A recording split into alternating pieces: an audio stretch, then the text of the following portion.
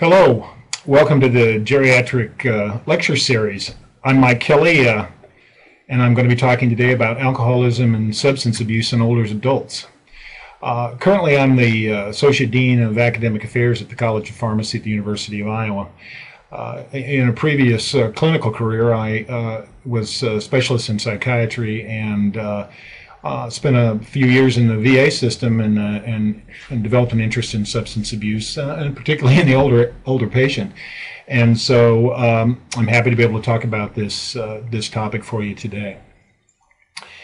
Our brief disclosure statement: I have no financial interests and have nothing to declare. Basically, what we're going to talk about today is substance abuse in the elderly and alcoholism, and so I'm going to try to define the problem. Then I'm going to show you a few tools for screening for alcoholism and substance abuse, an important process in the elderly who often go misidentified. I'm going to talk briefly about assessment and diagnosis, even more briefly actually about treatment. Treatment does not vary a great deal between the elderly and younger patients, and then finally I'll draw some conclusions and we'll wrap it up. So, substance abuse and alcoholism in the elderly has been described as an invisible epidemic, and it is a rapidly growing problem. It is underestimated because as many as 20% of those over 60, 65 can be labeled as having substance abuse or alcohol problems. It's underidentified because physicians aren't looking for it. They're rushed, there's physical problems that get in the way. It's underdiagnosed. As many as 1/3 of all the patients who are admitted to hospital that actually have a diagnosable substance abuse problem are identified, so only 1/3, so it's very underdiagnosed. And then finally, it's undertreated. I did say that treatment's effective, but the problem is that we're not getting our elderly patients into the system. We don't have enough treatment programs that are designed specifically for the elder population, and so there are cases of undertreatment that are problematic. So, alcohol. I'm going to talk about alcohol first, then we'll talk about substance abuse in a little bit. Alcohol is problematic in the elderly because there are substantial differences between how older adults handle alcohol and younger adults do. And most of this is physiologic. Easy part of this to explain is that there's a decrease in total body water. What happens as we age? Basically, the composition of our body changes, and we become more. We have a higher concentration of water and of fat and less of water.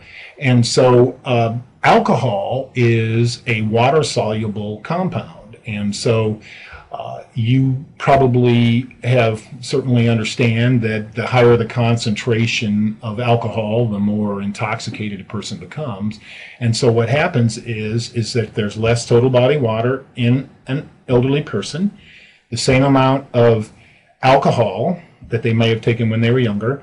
In that diminished amount of fluid makes for a higher concentration of alcohol. So typically in an elderly patient, they need less alcohol to become intoxicated. So this leads to increased sensitivity and decreased tolerance. So tolerance is a problem that develops in a patient that has long-standing use of these compounds, and so it can happen, but it doesn't happen as much in the elderly because of these changes in their physiology. Finally, there is decreased metabolism of alcohol in the elderly patient, and that's because there's an enzyme in the stomach called alcohol dehydrogenase, and it's in the stomach. And so what happens is it destroys some of the alcohol when it's still in the stomach before it gets absorbed into the bloodstream, and there's less of this enzyme in the elderly patient, and hence more is absorbed. So that can also lead to increases in concentration of alcohol in the elderly. The size of the problem, depending on how you read, who you read, and how they define things, between 3 and 25% of elderly individuals are considered as heavy users in community samples. Those are community samples. And again, range that wide, it's hard to say where we hang our hat, but it's probably something, 10 to 15% of individuals. 2.2 to 9.6% are diagnosed can be frankly diagnosed with alcohol abuse. So that figure still has a wide range, but it's narrowing. And then 15% of men and 12% of women drink in excess of the daily recommended limit. Now, do we know what the daily recommended limit for the elderly is? I'm asking that as a question. The answer, 1 drink per day is considered the daily recommended limit for anybody over 65. And 2 drinks are allowed on celebration days like birthdays and holidays. I have several illustrations to show you the nature of the problem of alcohol use in the elderly. Now, this is fairly recent data published in 2009, and you can see that it covers a variety of age ranges from the very young, 12 to 13, and those over 65. And not surprisingly, drinking peaks in the early 20s and sort of plateaus there, and then sort of starts to decline as the population ages. Now, you can see that it's still a significant portion of the population, 65 and over, do drink. So the light blue is current use. So up to 40% or more of the population, 65 and older, do currently drink. Of those, looks like about 8% could be considered to binge. And then finally, heavy alcohol use, probably 2 to 3% in this data.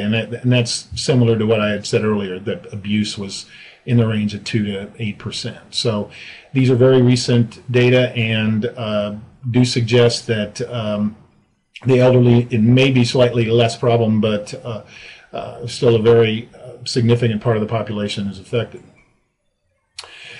One reason why the use of alcohol in elderly patients is so important is because there are so many drug interactions that occur with alcohol. And there are so many drug interactions primarily because individuals over 65 take a lot of medications. They consume 1/3 of all prescription drugs. They represent about, 15% of the population, and yet they consume 33% of all prescription drugs.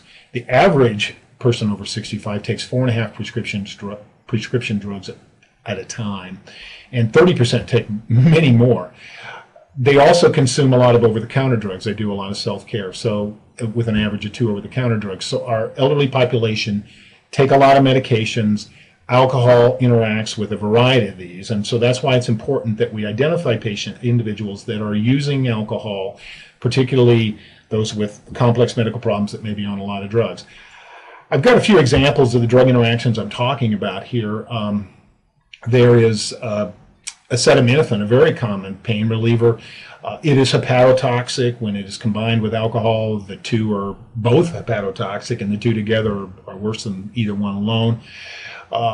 Anticoagulants like warfarin, Coumadin, you can see an increased or a decreased effect from the warfarin. I used to do a lot of warfarin blood monitoring, and if a patient's INR was out of whack, I'd almost, first thing out of my mouth would be, well, did you have a lot to drink, or did you do anything different about your drinking patterns? Very common, very problematic for the elderly patient. Aspirin, we have a lot of our elderly patients on aspirin, and patients that take aspirin and drink alcohol do have an increased risk of GI hemorrhage. Benzodiazepines like Valium, Xanax, Lunesta. I mean, these are these drugs like Lunesta, the new sleeping compounds, hypnotics we used to call them. They all have sort of the same problem. They are central nervous system depressants, and alcohol is too, so you get a combination. So you can see I went down through A through B, and I was able to find 4 drugs that are very common to cause prescription issues, and so alcohol prescription drug interactions, and that's not even looking at the over-the-counter drugs. So it's a real issue that I think we don't want to lose sight of, because it is an important thing we need to address. So that's a brief overview of the problem about alcohol. Now, what I want to move to now are illicit drugs and prescription medications. this is becoming a very real problem, and it's getting bigger all the time, and we can blame it on the boomers. They are a group that have been introduced to the use of illicit drugs early in their life, and they bring some of these bad habits along with them into their aging. Illicit drugs, heroin, marijuana, cocaine. In the elderly population right now, say your typical 75-year-old individual, heroin, marijuana, cocaine, there is some use, but not a great deal. Where we see this use being more common is in the age group 50 to 60, so that there is this feeling that as we move forward, we're going to see a lot more people that are going to have trouble certainly with illicit drugs. Now, the problem of prescription medication abuse is really come to the fore here very recently. Benzodiazepines are commonly misused. The opiate narcotics are probably the thing we hear the most about. OxyContin, drugs like that. Those are prescribed in very increasing numbers to the elderly patients. The vast majority of our elderly patients use these drugs as prescribed, probably underutilize them if anything, but there is a small and significant number who do take these drugs in excess and what we might call misuse, abuse these medications. So here's just some illustrations, or I'm talking about how the baby boom generation might have some effect. So this is in patients aged 50 to 59. So this is the group that are going to be coming into our practices as elderly patients very soon. So as you can see, non-medical use of prescription drugs is down here at the bottom. Again, almost a doubling in 5 years of the incidence of non-prescription use. Marijuana is the next one, 3.1 to 5.7. Again, almost a doubling. And then finally, any illicit drug use, and this would include benzodiazepines, opiates, and the combinations. Polydrug abuse is very common, and so many of these patients may take alcohol. They may take, a benzodiazepine, alcohol, smoke cocaine, smoke marijuana, and maybe take some heroin all at once. So about 10% as of 2007 of the population 50 to 59 were using these drugs. Now, that's not to say they were abusing them, but they were using illicit drugs or illicit drugs or prescription medications inappropriately. Here's marijuana, and this is by birth cohort. So here at the top we have the youngest of the birth cohorts, and then at the bottom we have the bottom of the oldest of the birth cohorts. So you can see that in 2007, this population by definition is now over 65. Not very many, about 2%. But then as we move forward and look at somebody that's 15 years younger, the incidence is more like 8 to 10%. So again, I think we're talking about a group of patients that's coming towards us that are going to be much more likely to need treatment and evaluation. Here's non-medical use of prescription drugs. We were just talking about marijuana. Here's non-medical use of prescription drugs. Same appearance to this graph, and you can see that in fact you might think, or it looks certainly suggestive, that this might even be becoming more of a problem in the older patients. So again, I mean, how many times do I have to tell you that this looks like it's going to be a bigger problem than it is right now? Okay, here we go. Past month illicit drug use among persons age 12 or older by age. Again, it's fun to see these. And peak early 20s, starts to slow down, sort of tapers and plateaus in the 30 to 50, and then it starts to drop off. Now, this is the group of individuals who did not come of age when drug taking was, let's say, popular. And so this number is much lower than these others, and I think we're going to see this number start to rise as we move forward. Here's emergency department visits. and depends on the year. Opioid agonists, which are opioid drugs or analgesics, and then benzodiazepines. And so you can see these lines are 2004, these lines are 2008. So these people are definitely, as in 4 years' time, you can see how these curves have differed, and it's certainly going to be a bigger problem in the future. All right, that's all I have to say about that. Now, I said, is this an unrecognized epidemic before, and I'll repeat that. Probably can consider to be an unrecognized epidemic. Providers do overlook substance abuse in the elderly. They mistake it for other things, dementia, which is very common, depression, again, are very common things, other common ailments of the elderly.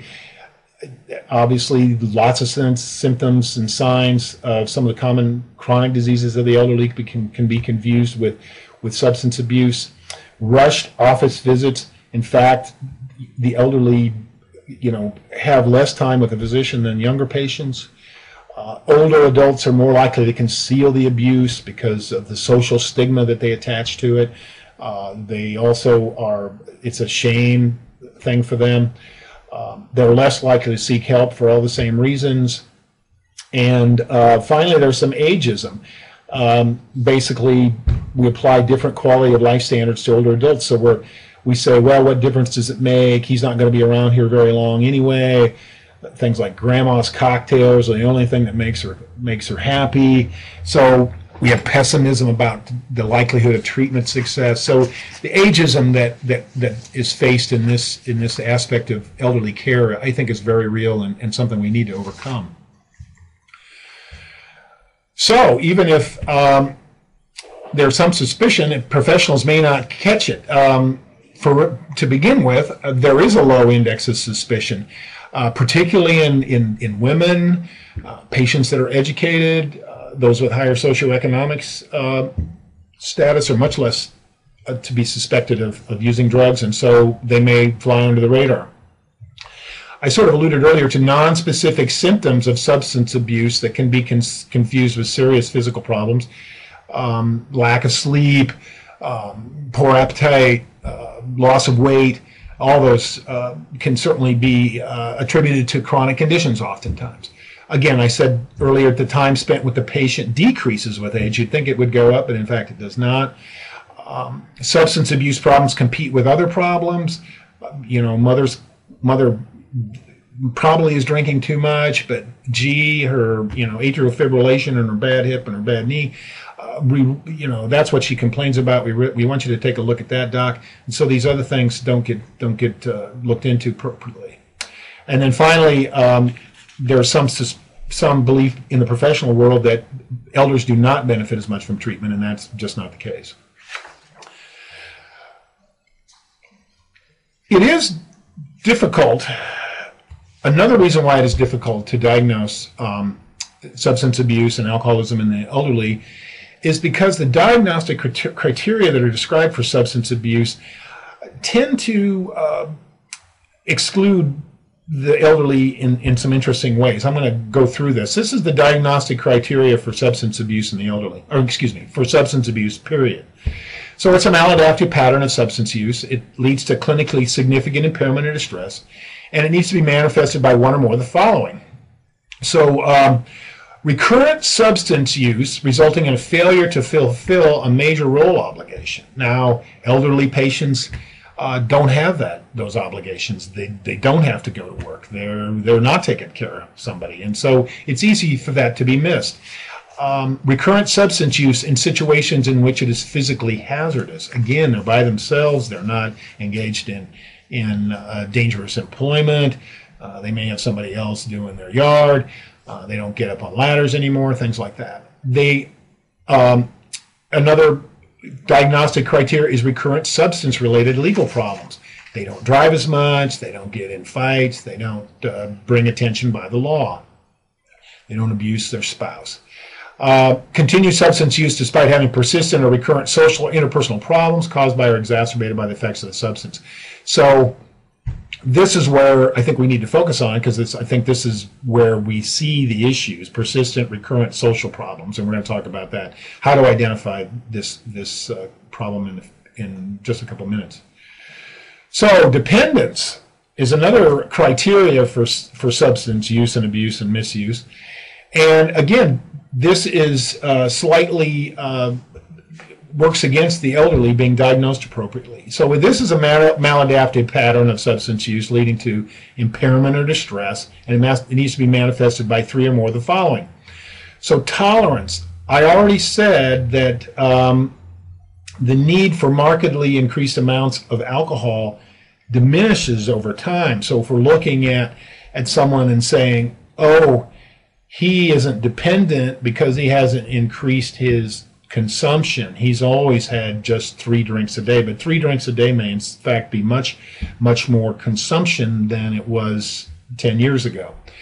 There is also a markedly diminished effect with the same amount. That's how tolerance is defined. And so this can occur, it's unlikely to occur in the elderly for just what I said. And secondly, a long-standing alcoholic may have liver failure that would again would not be metabolizing the alcohol or substances, and so they would build up, and so you don't see tolerance develop as much.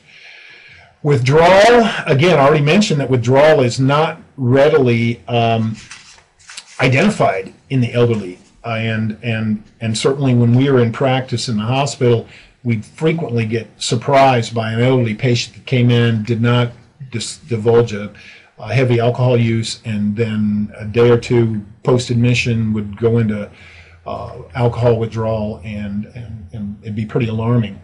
So the fact that an elderly patient does not exhibit tolerance does not mean they do not have a drinking problem, and the comorbid conditions and aging do lower the threshold for dependence. So this is not a terrifically accurate way to help us define substance abuse in the elderly either.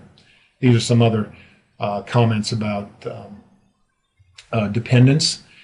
Taking the substance in larger amounts, they may not do that. Persistent desire or unsuccessful efforts to cut down or control substance abuse. They may make none of those attempts. Spending a deal of time, again, not something you're going to observe because they've got a lot of free time, they're independent, and so there's a lot of reasons why we have a little difficulty identifying this problem in the elderly. So now I described the problem, that there are a lot of people that are at risk, why they're at risk, what it is that makes it difficult to identify them. So now I want to talk and move over to how do we best identify these individuals. And to start with, the best way is with screening. Now, screening for alcohol and prescription drug abuse, the question is, well, who should be screened? Well, anybody that's 60 years or older, and it should be done every year. And it should also include elderly that have symptoms that can be consistent with alcohol and substance abuse, and I have a slide ahead of us that's going to show us some of those. And any elderly patient that's undergoing life changes or transitions. So if someone's getting a divorce or has lost their job, either through retirement or being laid off, those are the kinds of people we need to start screening and keep an eye on them. So who should we have doing this screening? Well, everybody. Primary care providers are at the top of the list, but anybody that comes into the home, pharmacists are a good one that may be able to help in this area, friends and family, even staff at the senior center, because some of these screens are very simple to administer. Now, even so, I just said they're easy to administer. They must be done properly. So you have to do it in a sensitive manner because people are going to deny that they have a problem. People want to be left alone. So any questions you ask may be viewed as intrusive, threatening, offensive. And then, obviously, because there's so much stigma associated with the diagnosis, people are going to be secretive about this. Basically, what you want to do is say, hey, we're looking out for your best interests. We want to give you some information about the use of alcohol, but we do want to maintain their autonomy, and we want to support them if indeed we do find something going on. One thing I think is useful is to basically have some real sense about who's at risk. and I think a lot of this probably already know, but I'm going to repeat them. Gender. Males are at much greater risk. That's no big surprise. They're much more likely to have an alcohol abuse problem, and they're also more likely to have problems when they were younger. And anybody that has a problem younger is more likely to have a problem when they're older. A loss of a spouse. Clear evidence that those that are divorced or separated, and men who are widowed are at much greater risk of alcohol abuse. Other losses like families and friends, pets, loss of income and social support upon retirement, loss of mobility, impaired capabilities, like sight and hearing that may lead to isolation. Again, substance abuse earlier in life. Like I said, you're much more likely to abuse later in life if you've done it earlier. Comorbid psychiatric conditions. There's a very strong relationship between depression and substance abuse. A family history of alcohol problems. Concomitant substance abuse substance use, is a risk factor for alcohol abuse, and vice versa. And finally, people that smoke tend to be more prone to alcohol abuse. Okay, still talking about screening, and this is the idea that these are some typical signs that you might look for in a patient and if you see these signs, then you would have some suspicion that maybe these are caused by the use of alcohol, and I should take a look and see what's going on, so I need to administer the screening. I mentioned alcohol, but many of these actions would also suggest the misuse of prescription drugs. So it's just a list, and it's probably a little wordy, but I think many of these are pretty self-evident. So excessively worrying about whether the drug is really working in a prescription, and I'm sure you've all encountered individuals like that. Oh, I'm not sure my sleeping pill's helping. Displaying detailed knowledge about a specific psychoactive drug, attaching great significance to its efficacy. Used to see this all the time in the VA system. Well, this is the only drug that works, doc, and I don't want to try anything else. Everything else has been tried, nothing works. Worrying about having enough pills, continuing to use and request refills even after what was being treated is basically improved. So if somebody has a broken bone and they're still looking for painkillers, several months out, you should certainly suspect something.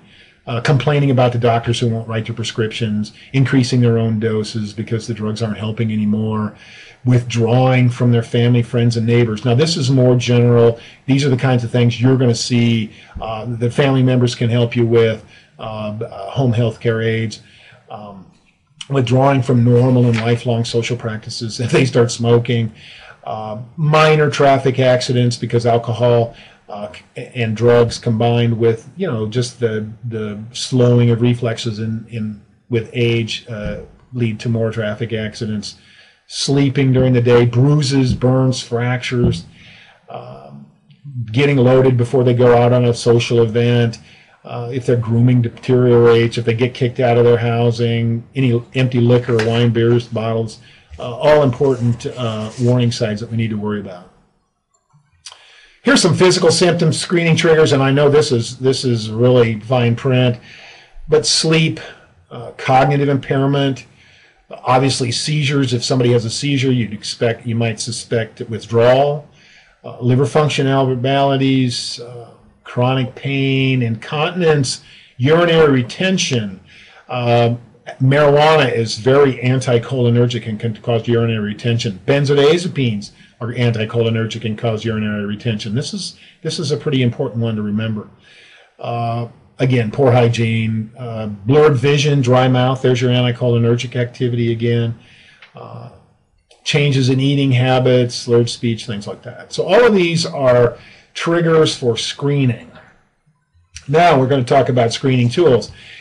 I'm sure everybody that's listening to this presentation has heard of the CAGE questionnaire.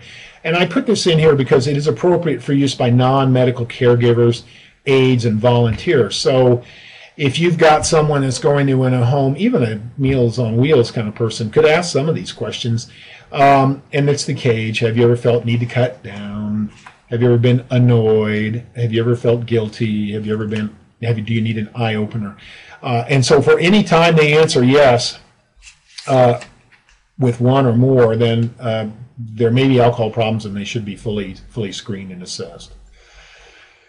This is a real eye chart, and it's for the Michigan Alcohol Screening Test geriatric version. Now, you can Google this, and it'll give you this in something you can read. There's this, and it's called the MASS-G. This is an interesting screening tool because it is self-administered. So you can just hand this to the patient while they're being introduced to the office and let them fill it out themselves. Now this is the MASS-G. I'm going to show you this, and it's got 24 questions. If I have a red asterisk next by one of the questions, it's part of the short MASS-G. So this document has 24 questions. This has 10. Both are equally effective, so I would probably use the short version. And you can see the questions that are asked. When talking with others, do you ever underestimate how much you've drunk? Does alcohol sometimes make it hard for you to remember? On and on. These questions are very common, and certainly ones I'm sure you've seen before. Do you hide your alcohol bottles from family members? Going on, do you end the evening with a nightcap? Do you usually take a drink to relax or calm your nerves? Take your mind off your problems? When you feel lonely, does a drink help? So what you do is you administer this, basically scoring 5 or more yes responses to the MASS-G indicate an alcohol problem. 2 or more on the short MASS-G would indicate an alcohol problem. So, and again, these are screening tests. They are just helpful to identify patients. You identify the patients, you refer for assessment and diagnosis. So assessment tests can be used in a variety of circumstances, and we need to start using these more in our older population. We just looked at the MAST. This is the DAST, or the drug abuse screening test. Very similar principle. This is looking for screening for drugs of abuse. And there are the questions. Have you used drugs other than those required for medical reasons? Do you abuse more than one drug at a time? Have you had blackouts, flashbacks? And you can see they're pretty specific to substance abuse rather than alcoholism. Excuse me. This document is available at this website.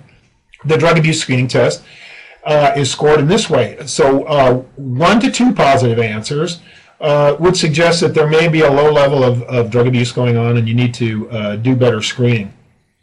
3 to 5, 4 to 6 to 8, as the number goes up, obviously the risk of having a problem with substance abuse increases, and so that's how this screening test is used.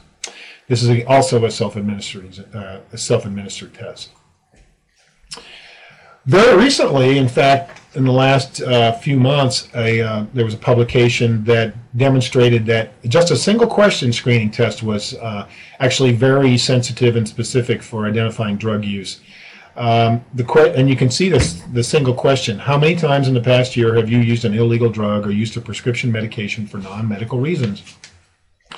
And if they say, yeah, I did that once, that's considered positive. If they say, obviously, if they do it more, it's even more positive. And again, this looks to work as well as our DAST-10 that we just looked at. And you can see 100% sensitivity, so it's very good at finding the positives, and 73% specificity. So it's pretty accurate at finding out those people that don't take substances as well. So we may be able to just go ahead and ask that simple question and single simple question and consider that an adequate screen. So how do we communicate when we find something? So if we give the screening test and we get a positive result, it's important that we do something with it. And the first thing to do is to let the individual know that substance abuse, alcoholism is very detrimental to older adults' health. They need to do something about it. You need to make sure that they know that there's treatment available and that it works. It says I've got down here, present the options for addressing the problem. Maybe you know someone you want to refer this person to, for send them to their primary care provider to begin with for assessment and diagnosis. But if they don't have a provider, then go ahead and give them some of these resources. That first number is a telephone number that puts you in touch with the government's identifying group. So you call them. They say, where are you living? And then they'll find a provider in your area. The other websites, one is for the federal government, the other is for the Iowa Department of Public Health, and both of those will lead you to practitioners that are skilled in assessing and diagnosing and treating patients with substance abuse. You finally have to make sure that wherever we refer them, that the patient can get to them and that it's affordable and they can receive the benefit. If you suspect that they need immediate admission, you certainly need to go ahead and get that arranged. And I have down there in big bold letters, capitalized, that you may need repeated contacts to make this your case with these individuals. There is certainly a lot of denial, and so screening is important, and the results of a positive test you may have to keep after the patient to get them into treatment. A negative result, all you have to do is say, you're doing terrific, keep up the good work, and we'll do it again in a year. So if you get a positive screen, or if there's some reason that we suspect substance abuse, then we need to confirm by an assessment. It should include the provider's clinical judgment, but it can also be validated with designed assessment instruments, including the structured clinical interview and the diagnostic interview schedule. Both of these are widely used, and all good diagnosticians will use them. In this assessment, you also want to check out their functional abilities. Are they going to be able to participate in a treatment program? Are they able to get to a meeting, and on and on? Any comorbid disorders? Are there physical and psychiatric comorbidities that need to be addressed before we can successfully improve treatment? So, treatment. Older adults are more compliant and have outcomes that are at least as good as younger patients. So that's the good news. So I mean, it's important that we let older adults know this, and that we move them into treatment if it's appropriate. Like any individual patient group, the least intensive treatment options are tried first, and the least intensive is the brief intervention. 10 to 30% of problem drinkers reduced to moderate levels following a brief intervention. So this is certainly something that can be done quickly by a variety of providers, and certainly something that we start off with. If the brief intervention isn't helpful, then we go to a full intervention, motivational counseling, and so obviously the same sort of treatment approach that we'd use in a younger group. Now, I've got down here that this treatment is more likely to be effective in late onset drinkers, and this is something I didn't describe earlier. There's a couple of ways of looking at elderly substance users: those that have been using substances all their lives, and those that have been that just took them up. So someone who all of a sudden starts to drink and becomes a problem drinker is a lot different cat than one that's been drinking all their lives. And it turns out that late onset drinkers are easy to treat. Prescription drug abusers appear to be easier to treat as well. And anybody that's got strong social support is easier to treat than someone who does not. So I would add, when I was talking about treatment, that older adults do pose unique problems because they do have a big sense of shame, and so we need to be very non-confrontational and supportive when we address them. I'm just going to talk just a couple of minutes about brief intervention components. Again, can be done in as little as 20 minutes. A brief intervention, just basically sit down and have a chat with the patient about their issues. So basically, you'll have these conversations where you identify future goals for their health. Maybe they have relationships. They want to kick this so that they can make sure that they are able to see their granddaughter get married, whatever. Customized feedback on the screening question. So if we use something like the MAST, and they said, oh, I have to have a drink before I go and engage in a social function, those are the kinds of things we can say, that's not normal. You need to find other ways to prepare yourselves to go to these events. Discussions of types of older drinkers, compare the patient behaviors to the normals. Obviously, a large number of people that age do drink. I said 40% earlier, but only about 10% binge, only 1 or 2% are truly problem drinkers. So basically, put them in some range so they have some sense of where they're at. Define a standard drink so they know that that's one beer, one glass of wine, or one standard shot of 80 proof alcohol. Point out the pros and cons of drinking. We'll probably avoid the pros and talk mostly about the cons. You do ask them, well, what role does drinking serve in your life? And if they say, well, a treatment for loneliness and things, it certainly helps focus your intervention. Explore coping with loss, loneliness, and pain. Describe the consequences of drinking, making it clear to them this is why you have this physical problem or psychological issue. What are the good reasons for cutting down? Well, you can stay in your own home, your health will maintain, you won't have trouble with your mental functions. Strategies for reducing and stopping, speaking of social opportunities, hobbies, volunteering. And then finally, put together an agreement, and then solutions for coping with rocky situations like isolation, boredom, excess temptation, things like that. So that's a brief intervention. Can be done very quickly, maybe a couple times with a brief intervention, and sometimes you get even dramatic results with brief intervention. If admission to a treatment program is necessary, then you basically got to make the decision: are you going to treat them as an inpatient or an outpatient? Inpatient obviously has detoxification available. You can get inpatient rehabilitation, residential rehabilitation. On the outpatient side, again, detoxification can be performed as an outpatient. And then finally, as an outpatient, we can have some case management come in and help a great deal with these patients. Again, I'm going to get back to the same old song I've been singing all day, that we're facing this increasing epidemic. And so you can see the admissions of aging adults 50 or older have gone up a great deal fairly recently. These are the number of admissions, adults 50 or older.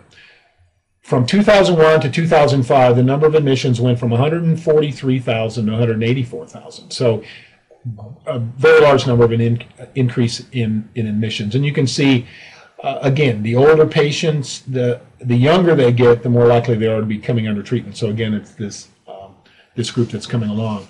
And I meant to get into the information packet, but didn't, a document that was released in June from the government, the substance abuse group, and they further showed that a new nationwide study shows a dramatic rise in the proportion of older adults admitted for substance abuse treatment from 1992 to 2008.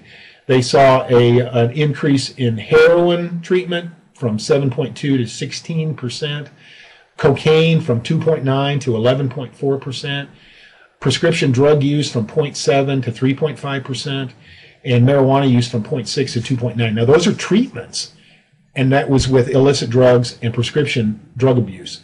So alcoholism will always be with us, always be a problem for us, but as we move forward, illicit drugs, substances of abuse are going to also become a much more problem all around. Here's another way to look at the admissions. This is also not quite as recent a data, but it's 2005, and you can see the change in the type of patient that's going to be treated. So here's the 50 to 54, and that was 5 years ago. So now these are 55 to 60. So here's our 65 and above. You can see that alcohol remains a huge problem, but it will become less and less of an issue. And as I just described, here's the opiates. Cocaine use is much more problematic. Marijuana, not a drug that gets a lot of treatment, although it is increasing at some level. Stimulants are almost unheard of in their use, and they're very old, but certainly are an issue for the younger people. And then other includes substances like inhalants, benzodiazepines, drugs of that type. So there are important aspects of older adult treatment. They do best with age-specific groups, and there are not enough of these treatment programs available that are age-specific, and this is one problem that we definitely need to address that would help our aging population a great deal. Because of the issues of the elderly patient, we do need to focus on coping with depression, loneliness, and loss, because they are often features of the abuse of substances and alcohol. We really need to focus on rebuilding any social support that they may have lost. The pace and the content need to be appropriate for older persons. Obviously, probably a little slower change in content. We need staff that are experienced in working with older adults. And finally, we need to have medical services, because many of these people, as I showed in that slide way back when, are on a lot of different drugs, have a lot of chronic diseases. We need people that have medical expertise as well as substance abuse expertise, and many treatment centers just are not staffed at that level at this point. So older adult treatment, certainly inpatient, outpatient, we've got a ways to go. We know where the problems lie, and so we need to hopefully start moving some resources in that direction. There are barriers to treatment in the elderly. Transportation can be a big one. How do I get to the AA meeting? Meetings in the evening can be problematic if a patient has problems seeing, or buses aren't running. They have a shrinking social support system, and so that can be again, the more social support you have, the more likely you are to succeed. Time, you'd think they have all the time in the world, but many of these people that may be suffering are taking care of their spouse. They may be taking care of grandchildren. So time can be an issue. There is a lack of expertise in the field. We need to train more elderly substance abuse counselors. And then finally, financial. These are low-income people many times, and may not have access to the appropriate financial support in order to gain benefit from treatment. So the benefit of treatment is clear. Once we get the patient in, they're just as likely to succeed, but yet there are a lot of barriers to treatment because of lack of expertise, problems within the elderly social system. So that pretty much wraps up what I have to share with you today. Just a couple conclusions, and again, I think I made these points pretty obvious and pretty often. And again, the old saying is, if you teach for an hour, somebody should come away with three points. So here they are. The problem is likely to increase dramatically for all the reasons I said, mostly because the people of my generation are coming behind.